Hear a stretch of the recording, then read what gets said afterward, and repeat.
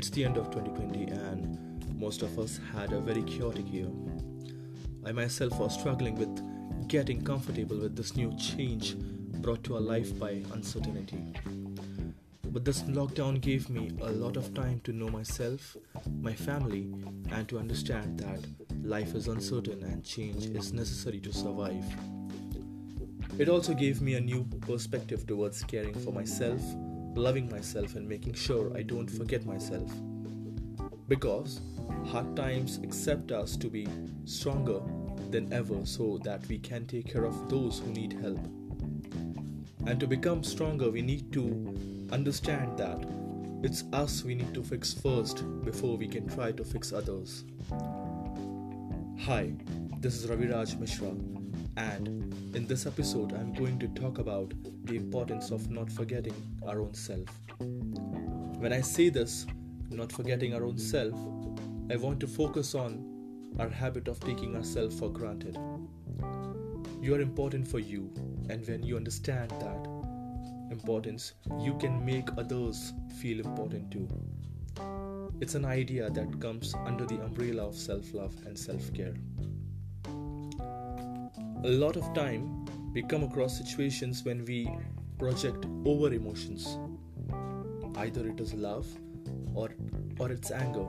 And during this projection, we somehow float on a very different plane that's away from the person we actually are.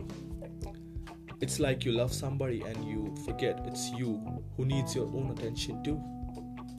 You're angry on someone and you forget it's you who is actually getting hurt more.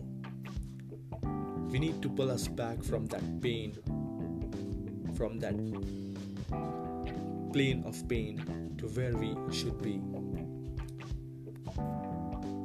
It's really simple. If you understand that if I'm hurt, it's going to reflect in my actions and my thoughts and my expressions, and that's never going to help anyone. So it's important to take care of myself, and it's important to love myself. It's important to make myself feel special, because what you feel is how you're going to make others feel.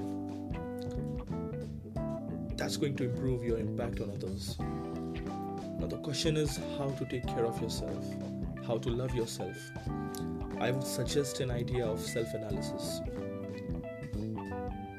It's kind of a tool. It helps you to know about yourself. You should know who you are, what you love, what you like, what makes you happy. If we answer these questions, we would know what we need to pursue and act on and think about that will make us feel good, and followed by it will make us a better version of ourselves.